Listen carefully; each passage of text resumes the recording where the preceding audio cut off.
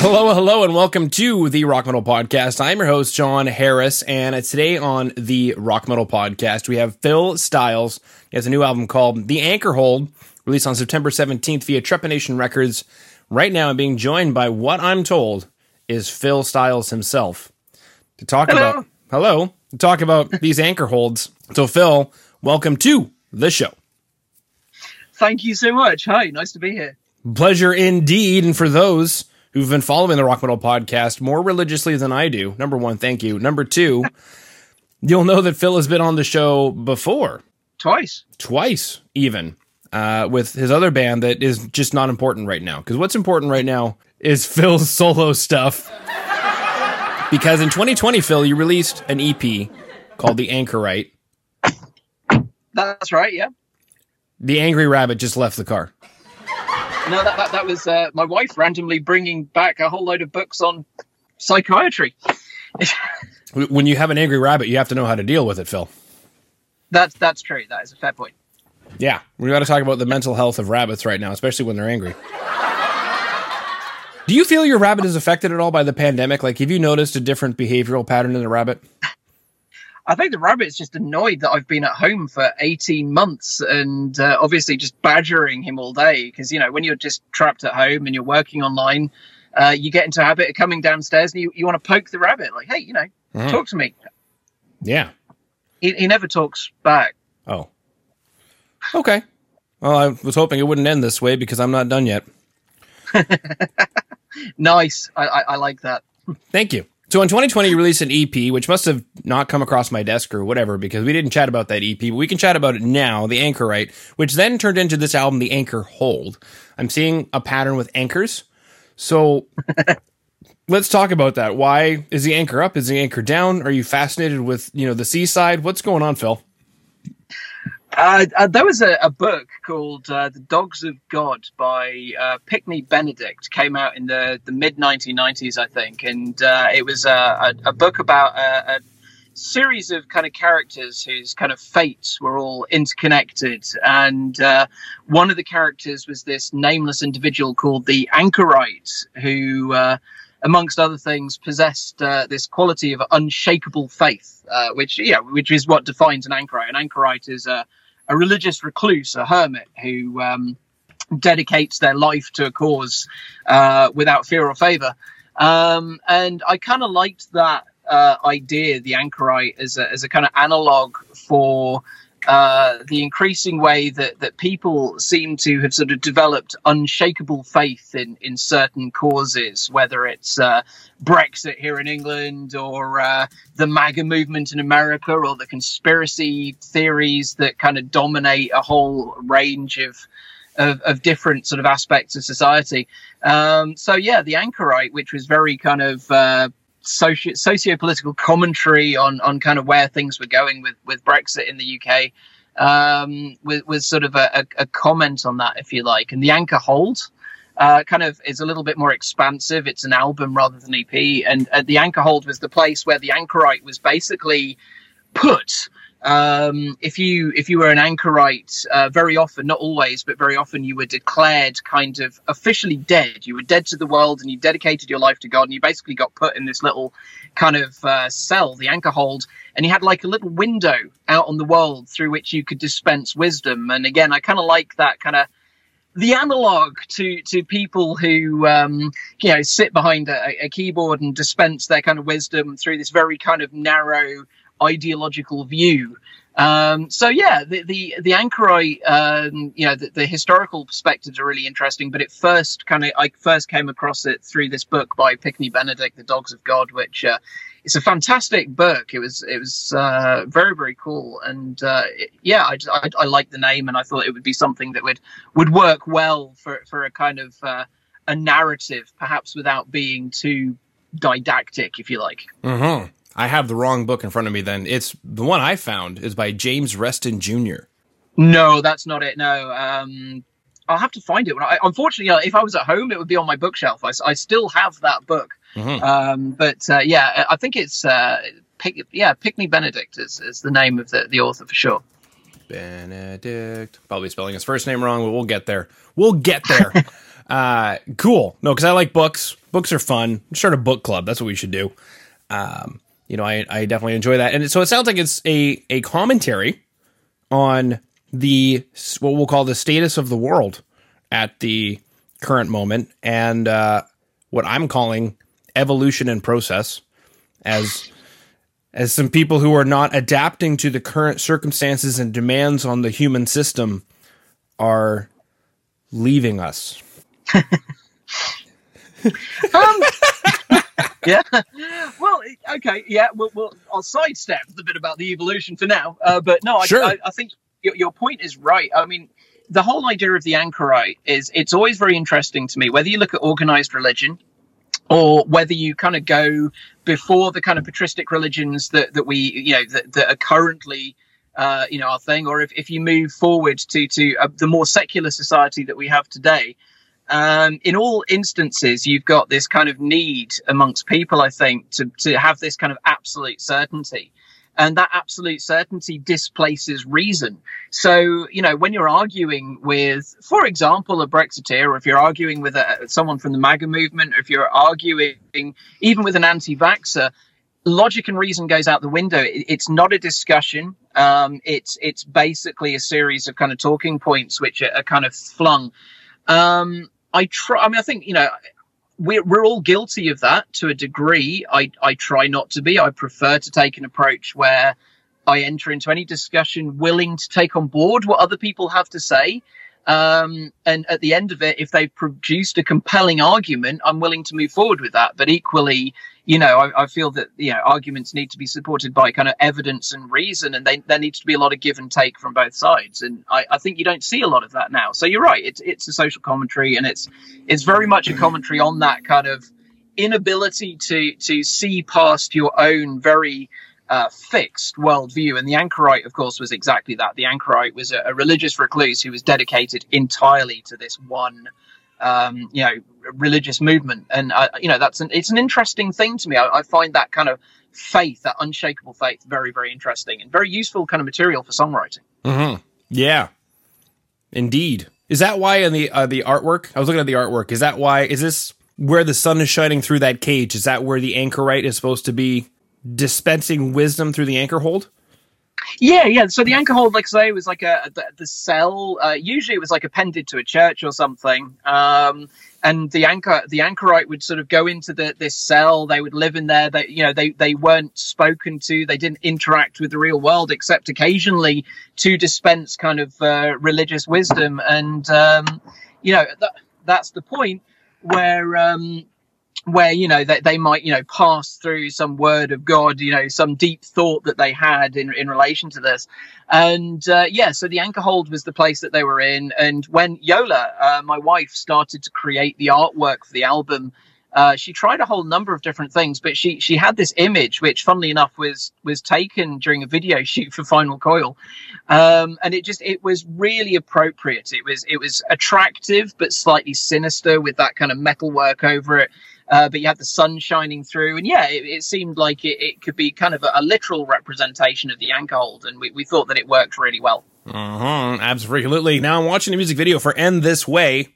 Are these all real places you guys found? Yeah. Okay. It's found footage, I think probably filmed in Russia maybe, or somewhere, Eastern Europe. It's not clear. There's quite a lot of sites that deal with this sort of footage that's usable, and the content creator who did this, guy called Lee Waters, who's really good.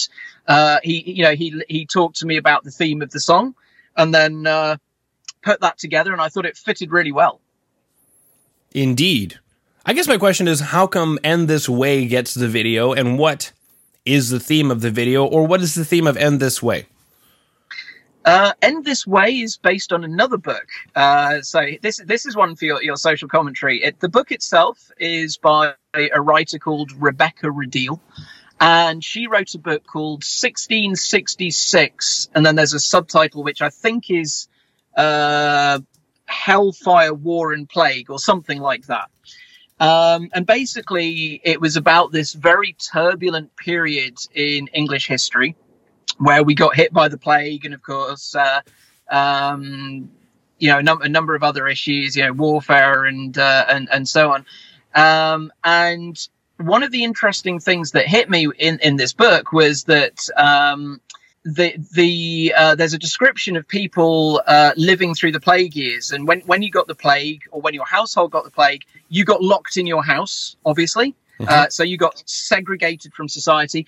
But people, of course, were not happy about this, so they would open their windows and they would lean out and breathe on people walking past, hoping that they could spread their disease to these uninfected people walking past their windows. It sounds familiar, Phil. Yeah, when I was writing this album, the newspapers were full of stories of people spitting at others, kind of, I've got coronavirus.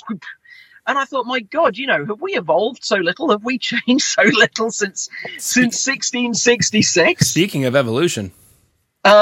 Right, exactly. So, I read that book at the beginning of the outbreak. It was, it's been sat on my shelf for a little while, but I started reading through, and it just was the perfect subject matter for a song. So, in that context, End This Way could be, I don't want to end this way, I don't want to die from this disease. Or it could equally be, I don't want to become this person who is so bitter and so twisted that I want to inflict something that I've contracted by chance upon others. And I thought that is quite an interesting dual meaning. And End This Way. And that's the reason it was a single. It just felt like one of the album's quite, dark and trippy, and it felt like one of the more dynamic numbers. It had quite an obvious chorus on it. So, with my kind of producer's hat on, it was kind of like, that's an obvious choice to make. Mm-hmm. Absolutely. So quite a few books went into the crafting of the Anchor Hold, the album. I think if you look at everything I do, literature plays a very big part. Final Coil is very heavily influenced by, the name itself was influenced by Shakespeare and Dante, and then there was one of the tracks on the first record was a direct commentary on Hemingway, For Whom the Bell Tolls. I think you can find inspiration in so many different places, but I'm an avid reader. I love reading. I'm always interested in finding new authors, new books, and I'll read anything. Not anything, but I'll read anything that's good. And I love history. I love classic literature, and I enjoy some pulp fiction as well. It depends on your need at the time. But I think there's a turn of phrase, a simple idea, an entire book can provide real inspiration for song lyrics. So I like to bring that in, and if I see parallels, like with 1666, then, that's like a gift. Of course, I'm going to use that. Mm-hmm. Exactly. Makes sense. You heard it right here on the Rock Metal Podcast. I'm just going to do this again later on in life. Very cool. Nervous laughter.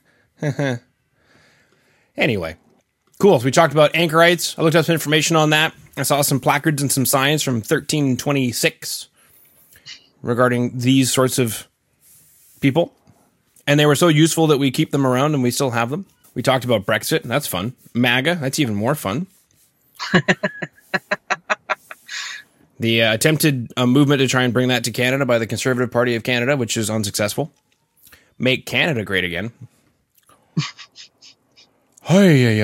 Cool. And then we chatted about unshakable faith. I guess it's not real faith, I guess. That's another question, I guess. In your studies, have you dissected what is true faith from just an ideological, arrogant set point? No. Not in any great detail, but it's an interesting point of discussion, the nature of faith and unshakable belief. I think you can argue that faith is something that is dangerous in the world in which we live today, because it's one of those things that does not require explanation. It doesn't require rational argument. I suppose that would be what would differentiate faith from ideology. And that's to a degree what makes, for me at least, some of this stuff, like Brexit, like MAGA, it's what makes it so dangerous, because it steps away from ideology where you've got a structured belief system which you can agree with or disagree with, and it steps towards a completely irrational statement of what is from your perspective. And I think that's what makes unshakable faith so worrying for me. And you can, if you trace that back through the various religions, that same unshakable faith, led to things like the Salem witch trials, or like the Spanish Inquisition.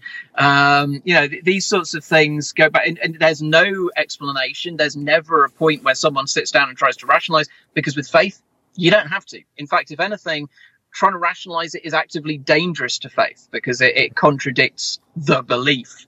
Yeah. So the belief becomes all consuming. And I think you can see that in a lot of the conspiracy theories that are floating around. I've had discussions with a number of people who are conspiracy theorists one way or another, and they, if you try to bring logic or evidence into it, it becomes, no, well, you need to wake up, you're a sheeple.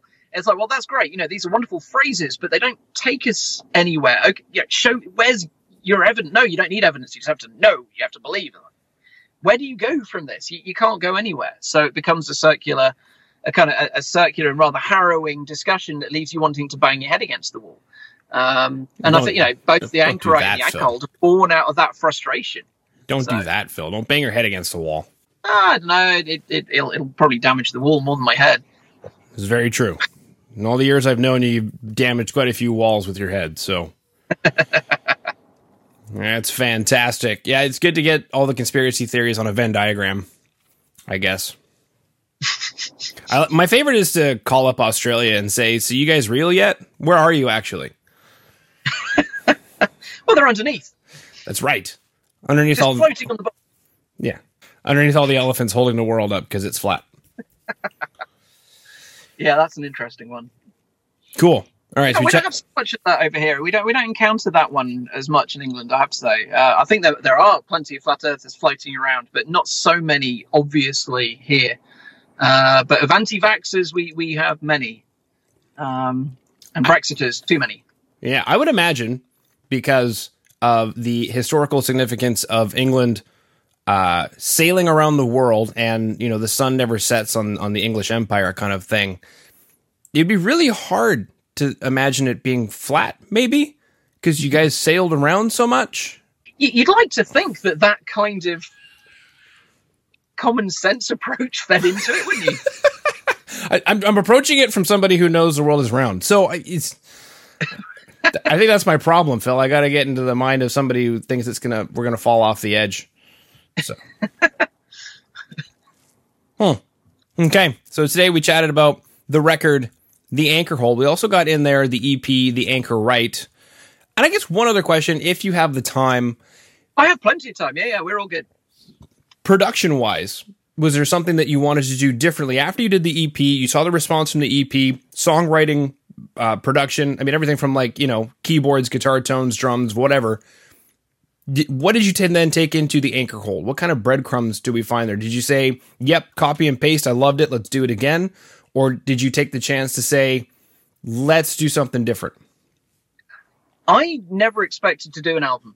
I think that's probably the first sort of step to this. Yeah, the reason I did the Anchor Right is because in 2018, I was contacted by a band out in Italy called The Way of Purity, and they asked me to do. I know them. I know The Way of Purity. I don't know why I'm saying it like that. I'm sorry. I don't know. You went very Monty Python then for a second. Are you going to start asking for spam in a minute? I will. Well, you did mention the Inquisition. Nobody expects a Spanish Inquisition. The comfy chair. Spam. Not the comfy chair. Spam.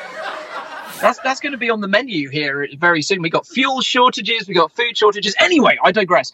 So The Way of Purity, they asked me to do an outro track. They asked me to do the final track. And I'd been messing around with some, kind of dirgy electronica for a long time. And I never really sort of felt compelled to finish it because I was always focused on Final Coil. So I sent them a number of tracks, and they chose one, and then I sent the kind of stems to their mixer, and he said, "Look, it's fine. You don't need to mix this. It's done." And I could have thought, "Oh, okay, well that's kind of cool." So off the kind of back of that, I suddenly had this confidence to finish some pieces that had been floating around my studio for a long time that weren't really Final Coil pieces, and that became the Anchorite. I did all the lyrics kind of at the time, but the music had been around for a while. So the Anchorite came out, And yeah, it got, it got some really nice reviews. It got some good feedback. People seemed to dig it. And I was quite happy to kind of leave it there. I was going off to do the next Final Coil record anyway. And then, of course, kind of lockdown happened. And, I went from playing 2 rehearsals a week and probably a gig a month to playing nothing. I wasn't seeing my band because one of them was sheltering and another was like with his kids, and we didn't want to risk, getting into an environment where anyone might get infected. So I was just locked away in my house, and I really felt this absence of any sort of musical community. People were talking, but there was nothing kind of happening, that kind of creative pulse. So I had some songs that had been kicking around, and I thought it would be really cool if I reached out to a bunch of people that that I'd shared a stage with or I'd talked to, but I'd never played with. So I reached out to the Medea Project, who are South African, although currently in Nottingham in England. 2 guys in Leicester, Matt Steady, a folk singer, and Richard Alsop, who's like an amazing kind of guitarist. He's with a band called Monochopsis. I reached out to a guy in America called Kyle Brandt. Absolutely amazing dude who plays with a post-rock band called A Light Within and his own project Molotov. I reached out to a guy called Mark Gatland who plays in a prog band in London called Hats Off Gentlemen, It's Adequate. And I reached out to a guy called Roger Mortar, really good friend of mine, but also in this really cool band called Pornographic Sunset up in Leeds. And last but not least, I reached out to one of my old bandmates, Tomek Wulski, who lives in Poland, and we were in a prog band called Metanoia together. And the idea was that I would just do this thing. I would send them a track and it'd be no pressure. Probably half of them would send me something back, and maybe it would be okay and maybe not. So I sent these tracks out. These guys were fantastic. They all sent me amazing things back. So I started to mix and master. And basically, you asked about production, and I would say what changed is I learned a lot of stuff. Like, basically everything I did wrong on the Anchorite, I kind of realized, okay, that could have been louder. That was a bit bassy. That's not separated enough. So all of that experience then went into mixing the Anchor.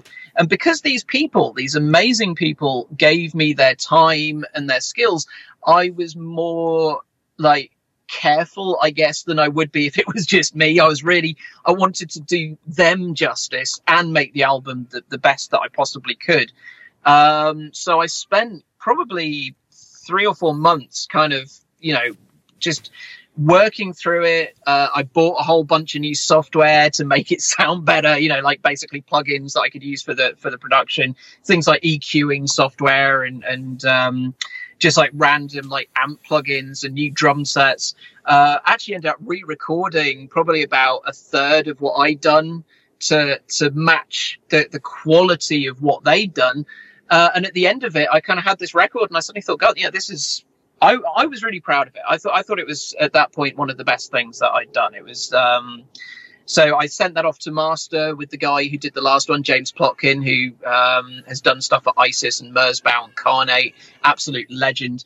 And again, at that point, if it was just me, I probably wouldn't have taken it any further. But because I had these musicians who had given me their time and done this amazing work, I then started kind of shopping it around to labels. And Trepanation, a guy called Dan, came back to me and said, yes, they put it out. They do it on cassette and CD.